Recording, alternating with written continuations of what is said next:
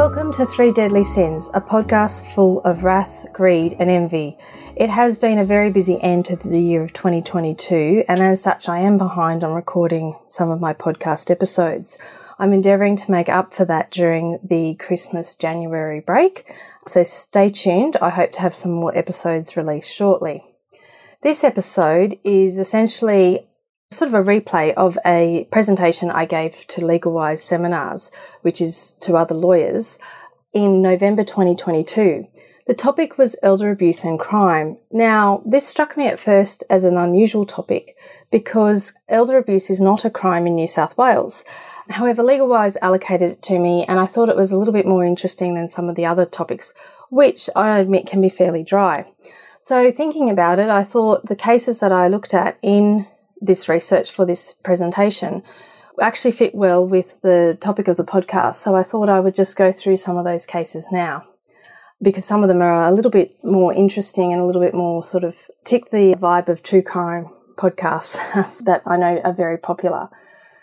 So I'll start with the definition of elder abuse, which is commonly referred to. It's the World Health Organization's definition, which is an abuse of an older person where it's an intentional act or failure to act, and it can be a single act or a series of acts by a caregiver or another person in a relationship involving an expectation of trust that causes harm to an adult 60 years and older.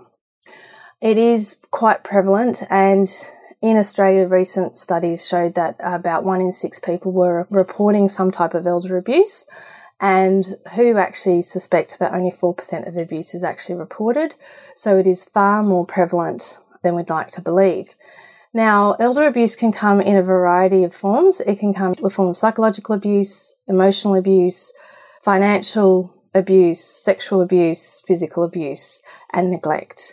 So the ACT is the only jurisdiction in Australia that has made a specific crime of elder abuse. Now, that was enacted in 2020, and obviously with the pandemic, it's no surprise that there have yet to be any charges laid or any prosecutions made using those provisions of the ACT Crimes Act. I'm not going to go into that for the purpose of this podcast. My focus today is really just talking about some of the cases which I kind of highlight that there are other crimes that aren't specifically related to elder people that can be used to show when people are engaging in extreme forms of elder abuse or extreme forms of trying to scam elderly people in particular, because they are identified generally as a vulnerable sector of the community. So there were a couple of murder cases which probably come as no surprise, and obviously murder is murder. It shouldn't really matter the age of the victim. So the first case there was a case whereby in regional New South Wales, there was an elderly gentleman living in a granny flat, and in the main house belonged to his nephew, and his nephew had various housemates that lived with him. Now, the elderly man was quite fastidious with his money. He didn't have a lot. He only had about $35,000.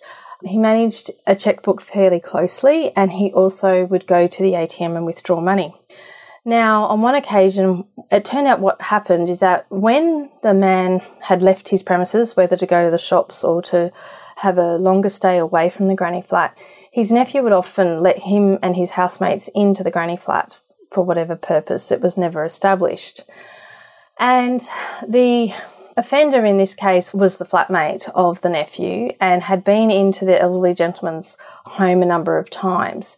He was aware that the victim kept a checkbook, and it turned out what had happened, he actually had torn out a check and had very carefully done it. So the only way anyone would have noticed a check was missing if they actually looked at the check number, which obviously the victim in this case neglected to do.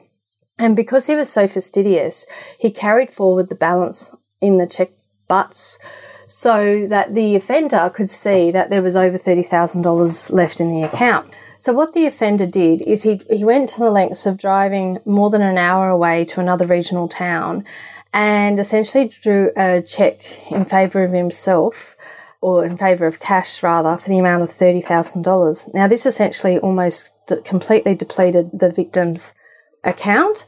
So when he next went to the ATM, he noticed immediately that his money had been missing. Understandably, he went around town asking various people, including his nephew, if they were aware of any scams or any way he could have lost $30,000. When the offender heard from the nephew that the gentleman had noticed that the money was missing, the offender decided to go and confront the victim. So he took in a weapon and battered the elderly gentleman. However, he decided that that weapon was not sufficient, so he actually went and got another weapon. So ultimately, the victim was murdered by the offender, and all because the offender didn't want to be found out for stealing $30,000.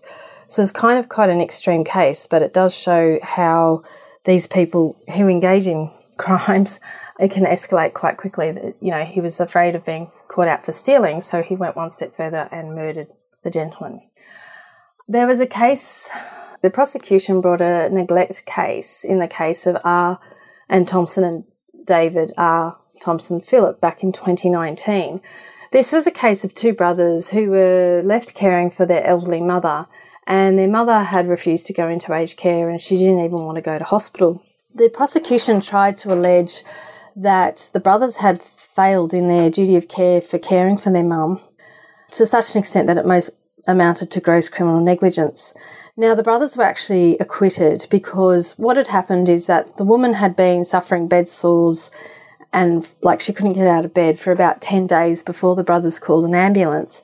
And in that time, the bed sores were quite significant. The medical staff thought that the bed sores were probably been there a lot longer, and there was evidence that they contained fecal matter as well. So she wasn't in very clean or sanitary circumstances. The lady ended up dying a few days after entering into hospital, which is why the charges were brought. However, at the trial, the medical evidence provided said that the bed sores can erupt within a very short period of time. So the fact that the bed sores were quite significant was not evidence that they had been there for a long time. And so ultimately they weren't able to establish the higher standard of proof in criminal matters, which is being satisfied beyond a reasonable doubt. They might have been able to satisfy on the balance of probabilities, but not beyond a reasonable doubt. So those brothers were actually acquitted, and that particular case did receive quite a lot of media attention. Then we had some other cases that we looked at. One was a Ponzi scheme style case of McLaren v. R, which was the decision in the Criminal Court of Appeal was handed down in 2021. Essentially, that was sounded a little bit like Melissa Caddick, although obviously it wasn't her.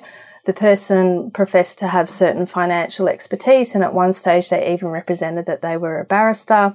They had quite a number of victims where people got them to invest money allegedly in their self-managed superannuation schemes, but turned out that the money wasn't being invested at all, but funding a lavish lifestyle of the person and also paying back people who were getting sus and wanted their money back. One of the victims of this particular scheme was Leah Sewell, who is a well-known fashion designer in Australia. But there were also quite a number of retirees and elderly persons who were victims where they had been convinced. And usually that person is in a position of trust. So they usually start with friends and family and then they'll move out.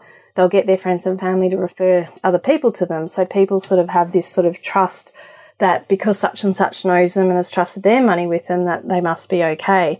And I guess one lesson of these Ponzi-style schemes is that people just don't do their due diligence. Whilst we say people should and most of us think we would, at the end of the day, quite a lot of us don't and are quite satisfied with very superficial level of evidence of a financial scheme living up to the representations that are made.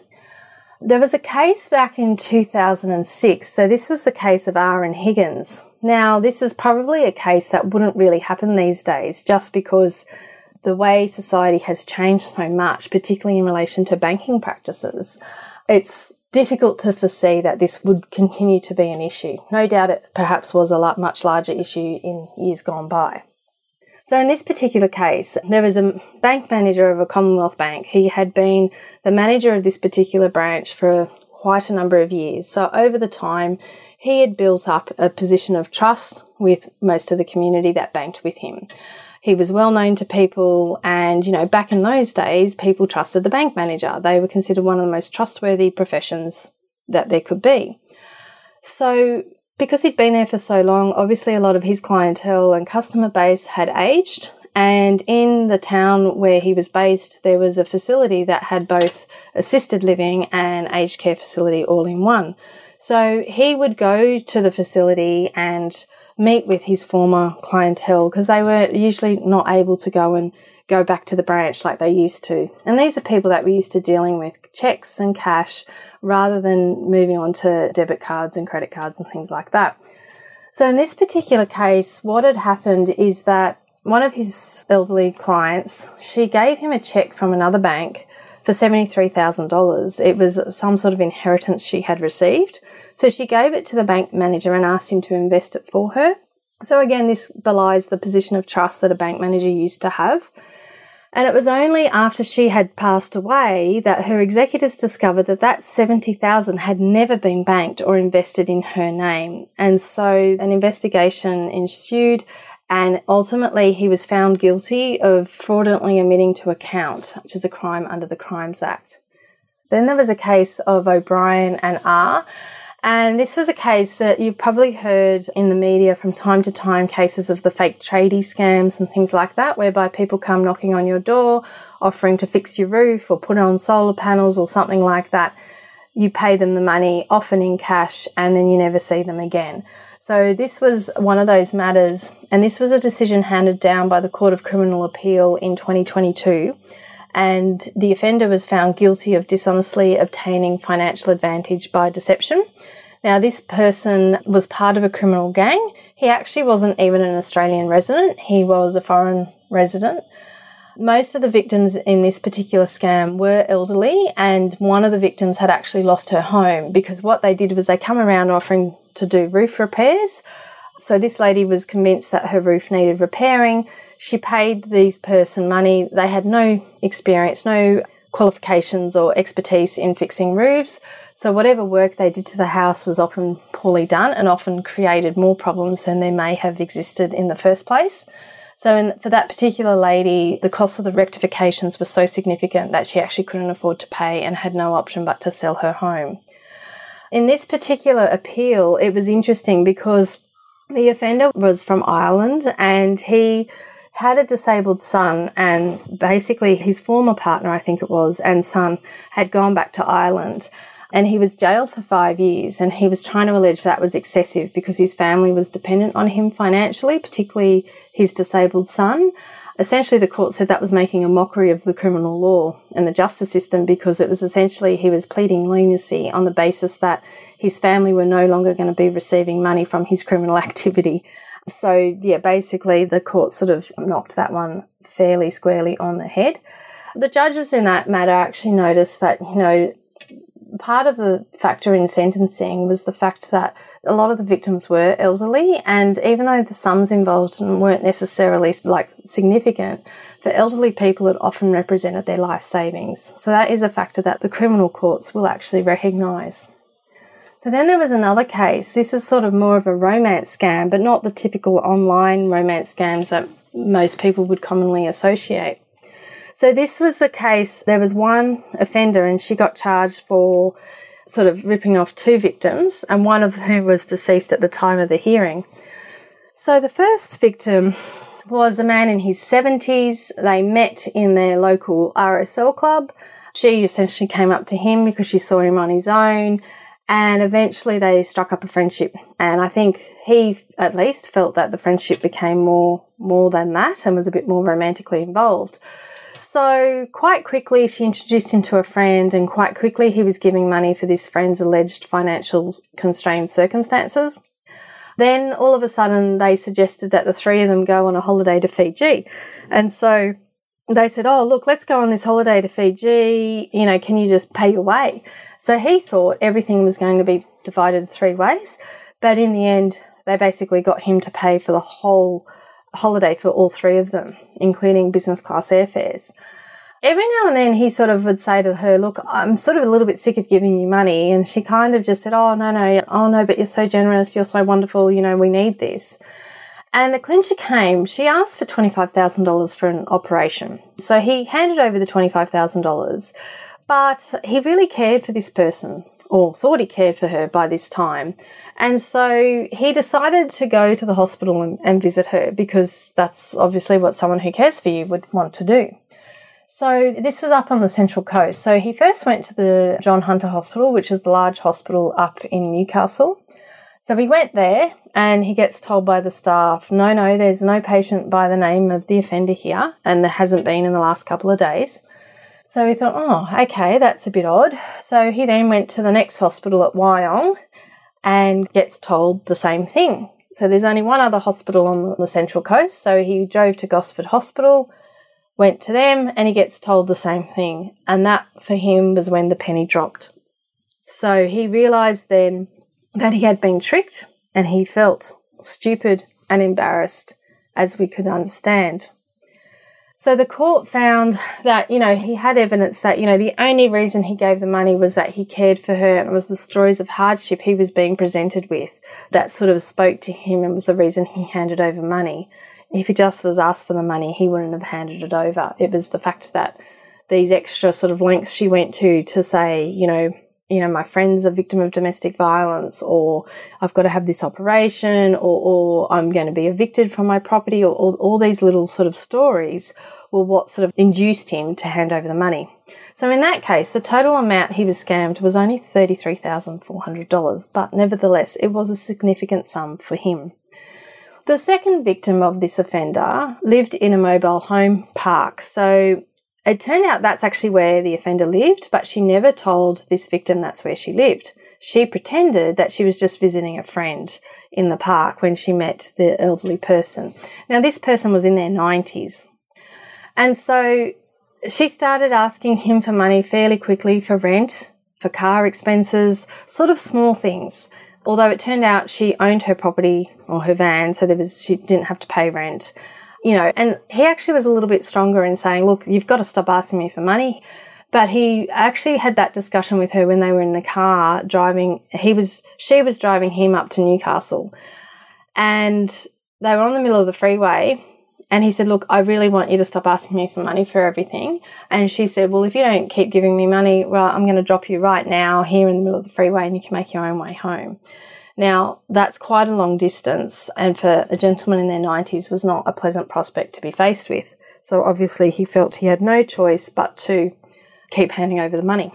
She also then threatened that she would tell people that they were in a sexual relationship, which on her own evidence they weren't. And he was apparently quite worried about that because he didn't want to be seen to be involved in a sexual relationship with her. It was only when he got unwell, he was admitted to hospital and his daughter came to visit him, that he confided to her everything that had been going on. And then he actually died not long after. And it wasn't clear how much money he handed over. It wasn't a lot in the scheme of things, but the court, again, was very strong on the fact that, people over 70 are vulnerable people.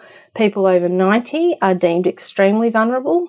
And this was quite a significant act that this woman had engaged in. And there was even evidence that she perhaps had engaged in a similar scam 10, 15 years prior that had never been disclosed. So she was a serial offender and obviously targeted men that she thought were lonely and a little bit isolated from their family.